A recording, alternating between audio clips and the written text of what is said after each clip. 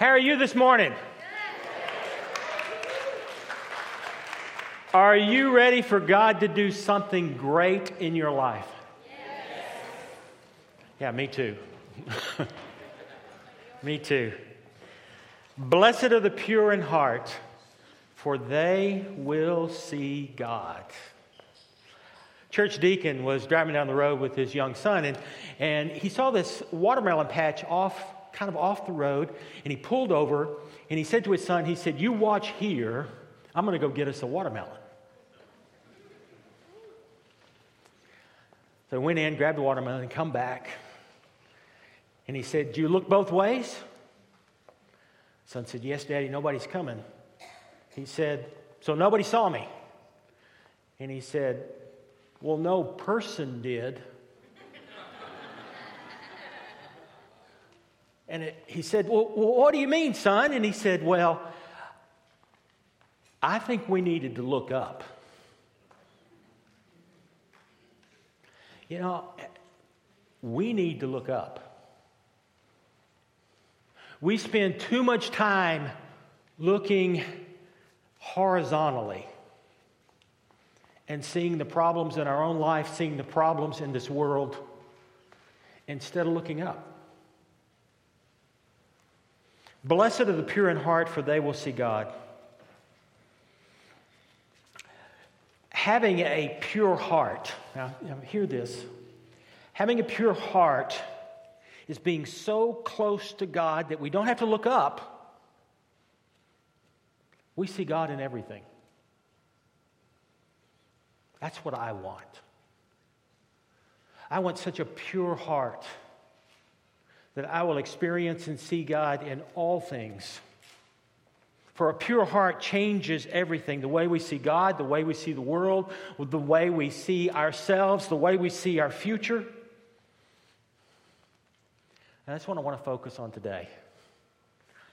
Is the condition of our heart that opens the true eyes of our spirit. Lord God, may the words of my mouth and may the meditations of our hearts be acceptable in your sight. May these words be your words, O God.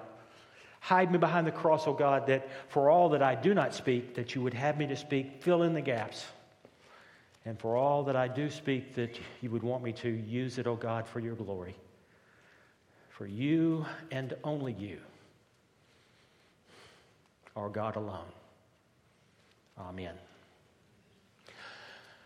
Well, we've been looking at the Beatitudes over the last couple of weeks, and just remember, as we've been talking about, that each of the Beatitudes build upon the other. First, admitting our spiritual poverty. Blessed are the poor in spirit. Realizing and grieving over our sin. Blessed are those who mourn. Turning the control of our lives over to God. Blessed are those who are meek. Striving for God in all things. To put God and others as a priority. As Jesus says in the Great Commandment, to love God and love neighbor as yourself. Blessed are those who hunger and thirst for righteousness. And blessed are those who are merciful. Now Jesus moves to the hard stuff. It's hard because to be pure in heart takes a radical change. Not only a change in what we do, but a radical change in who we are. Blessed are the pure in heart, for they will see God. The word there translated pure is the word katharos, from which we get our word catharsis. It is translated to be innocent without guilt. Literally, it means unstained, without alloy, to be pure. That metal which has been tried by fire, burned to where all the impurities are melted away. Uncontaminated. Scholars suggest that as Jesus uses this word here That what he's saying to us is that we are to be without mixed motives, that we are to have no double allegiance, that we are single-minded, single-hearted. A monomaniac for God. You want to be a monomaniac for God? You know what your friends are going to tell you? What are they going to say? You're a Jesus freak. You know what? I don't care. Now, I know what you're thinking. Well, that's easy for you. You're a pastor. Everybody expects you to be a Jesus freak. But let's think about it for a moment. What if the church was filled with monomaniacs for God? What would it look like? What would it change about what we do? What if our neighborhoods were full of monomaniacs for God? That's why our mission is to take the name of Jesus into every neighborhood. Because we want to change. We want to see a mono-emphasis upon what God is doing. Jesus said this in Mark chapter 4, verse 24. He says, "No one can serve two masters. Either he will hate one and love the other, or he will be devoted to one and despise the other." A monomaniac. Now, I know you're getting uncomfortable. I see a few of you kind of shifting around. You know, the shifting little diode that measures people moving around and getting uncomfortable in our worship area here is going off real loud. A monomaniac? What about everything else in my life?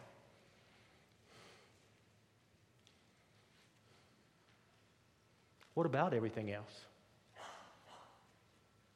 Are you ready for God to do something great? A monomaniac for God. It is to live our lives as if everyone is watching, even when no one is watching. It is to live our lives wholly and completely for God. Now, I want to add this right here, is that Jesus did not say, "Blessed are the pure, for they will see God."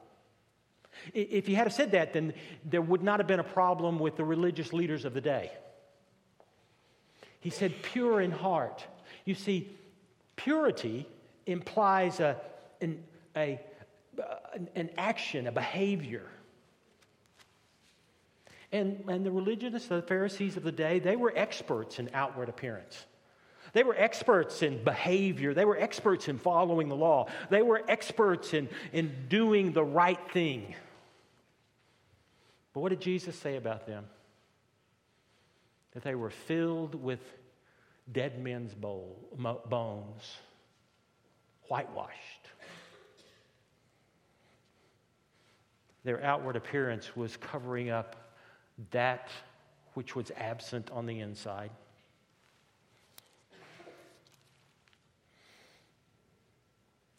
No, Jesus didn't say, "Blessed are the pure." He said, "Blessed are those who are pure in heart." For Jesus knew that as our heart goes, our life goes. Blessed are the pure in heart. Blessed are the pure in heart, for they will see God. It is a matter of the condition of the heart. Jesus reserved the harshest words for those who knew how to mask their true heart. Pharisees were just the religious pretenders. They were outwardly portraying faith, but inwardly they were far from God. And I'm going to say this. There are more Pharisees today than we ever thought there were in Jesus' day. Outwardly pure, inwardly mixed, full of religious acts, but empty on the inside. You see, Jesus saw the pettiness and the pretense of the Pharisees. And when God looks at us, He pays little attention to the outward appearance. Now, that might be hard to hear because a lot of us are really concerned about how we look. Right? You know, money spent on physical appearance is at an all-time high in our culture. Now, do y'all believe that? I don't have any amens about that. Money spent on appearance. And, you know,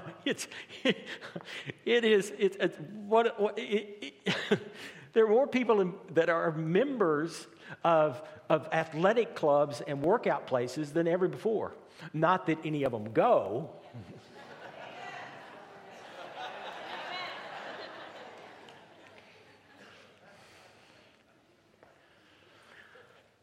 In some ways, we are like that. More than half of our society is a member of a church. But studies show that less than 10% of those are truly, actively focused on what God can do for their heart.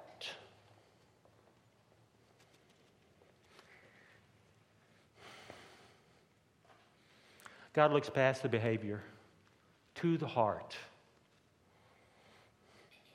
because that's who we truly are.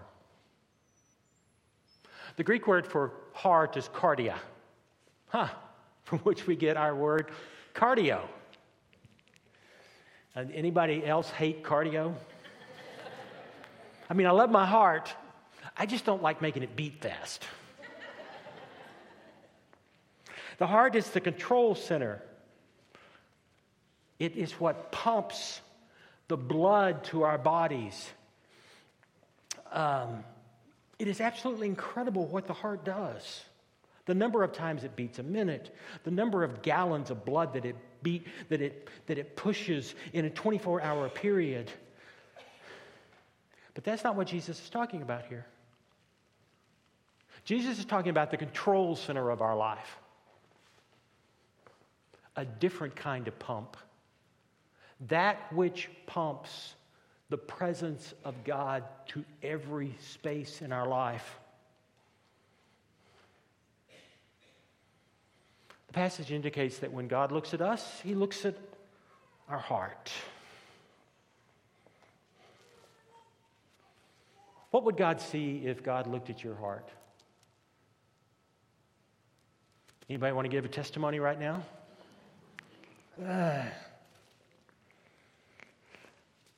Well, here's what I want to suggest. I like to call this sermon Cleaning Out the Closet. You know, my closet is terrible. My garage is worse. We need to clean out the closet of our lives. Because here's the deal, and it's really interesting about those things that are pure. Let's say you've got a barrel of wine. If you put a teaspoon of sewage in a barrel of wine, what do you have? Sewage. Now, let's do the opposite. If you take a barrel of sewage and put a teaspoon of wine in there, what do you have? Sewage. It's the same way with our heart. Unless our heart is completely pure, unless our heart has that monomaniac complexion to it,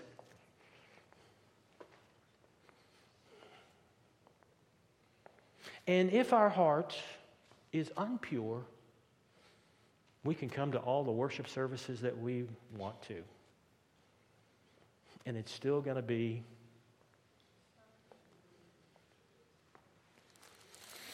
clean out the closet. Clean out the closet. Let go of those things that are standing in the way. And I know I've said this before, and I will say it again, and I will say it again, and I will say it again. We have got to let go of those things that separate us from God. Those things that are holding us back from what God wants to do, both in our individual lives as well as in the church. As well as in the church. The story's told about a couple that bought a new boat. They didn't really know much about boats. They took it out to the lake, and they were in trouble because they had spent a lot of money on this boat, and it just kind of puttered along. Well, they checked the gas, they checked this. They finally took it into the marina, and they said to the guy, something is wrong with our boat. So he checked the gas, he checked the oil, he checked the engine, he checked the propeller to make sure they had the right size propeller. Everything was in great working order. And he said to himself, you know what, I'm going to dive down underneath the boat and see if maybe there's something going on with the way that the engine is connected to the boat. Something is not right here. So he dove down, he came up almost choking and drowning. He was laughing so hard. The trailer was still attached.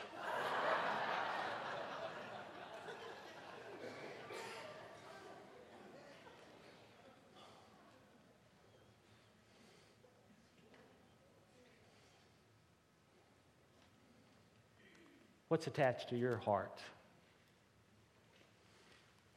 Clean out the closet.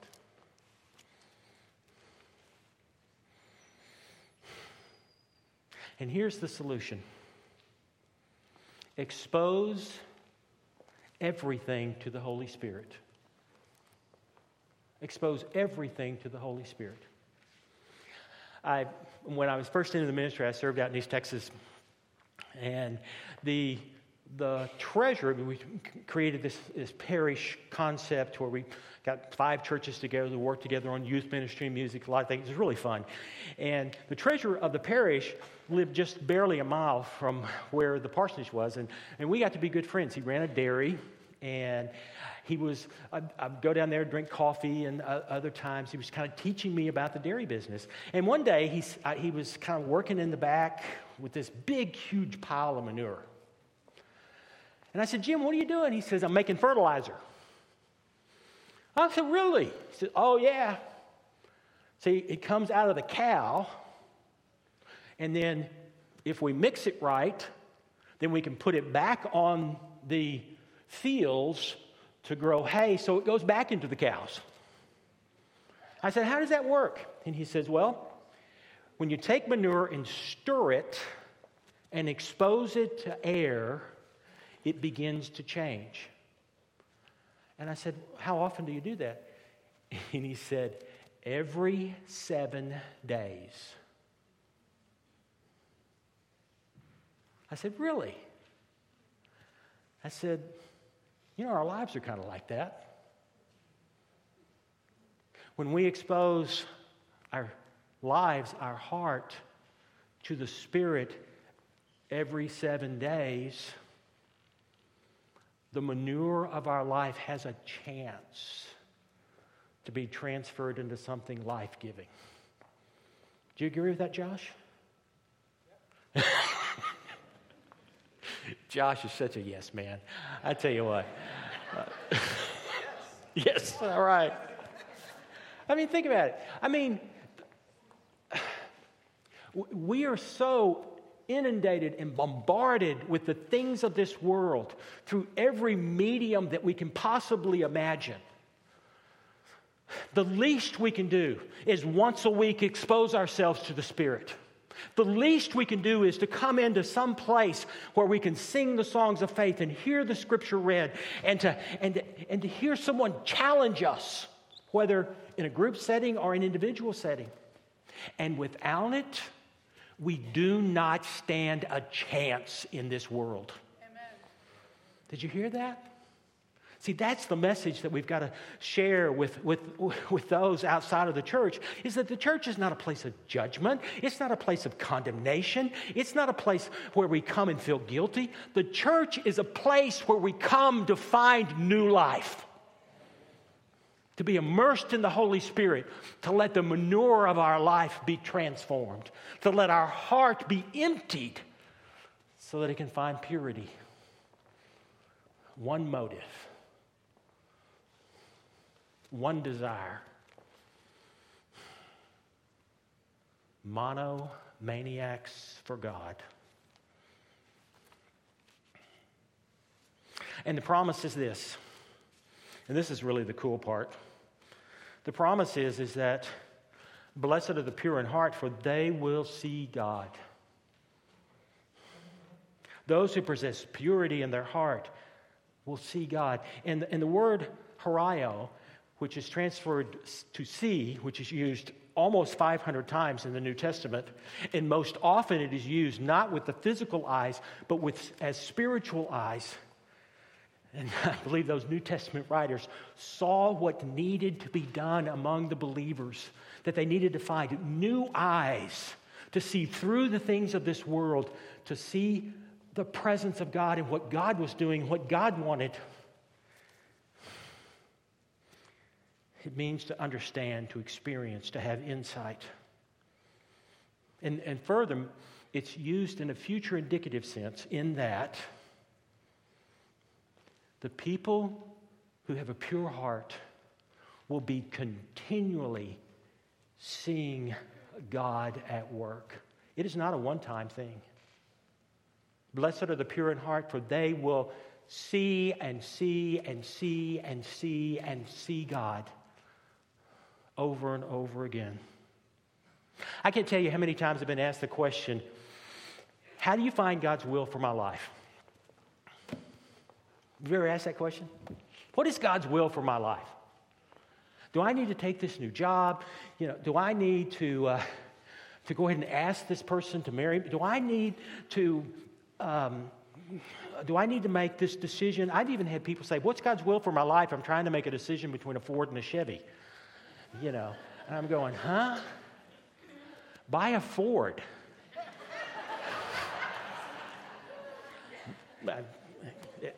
Anyway, we could go on and on about that. Here's the deal about God's word, God's will. God's will is given to us. We see it out of a pure heart. God's will for us is seen out of a pure heart. The more focused we are on God, the more we shall see what God has in store for us. I want that. Do you?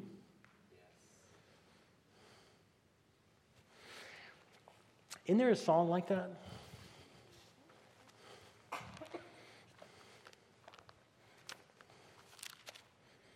Change my heart, O God, make it ever true. Change my heart, O God, may I be like you. You are the potter, I am the clay. Mold me and make me, this is what I pray. Change my heart, O God, make it ever true. Change my heart, O God, may I be like you. You are the potter, I am the clay. Mold me and make me, this is what I pray. Change my heart, O God, make it ever true. Change my heart, O God, may I be like you.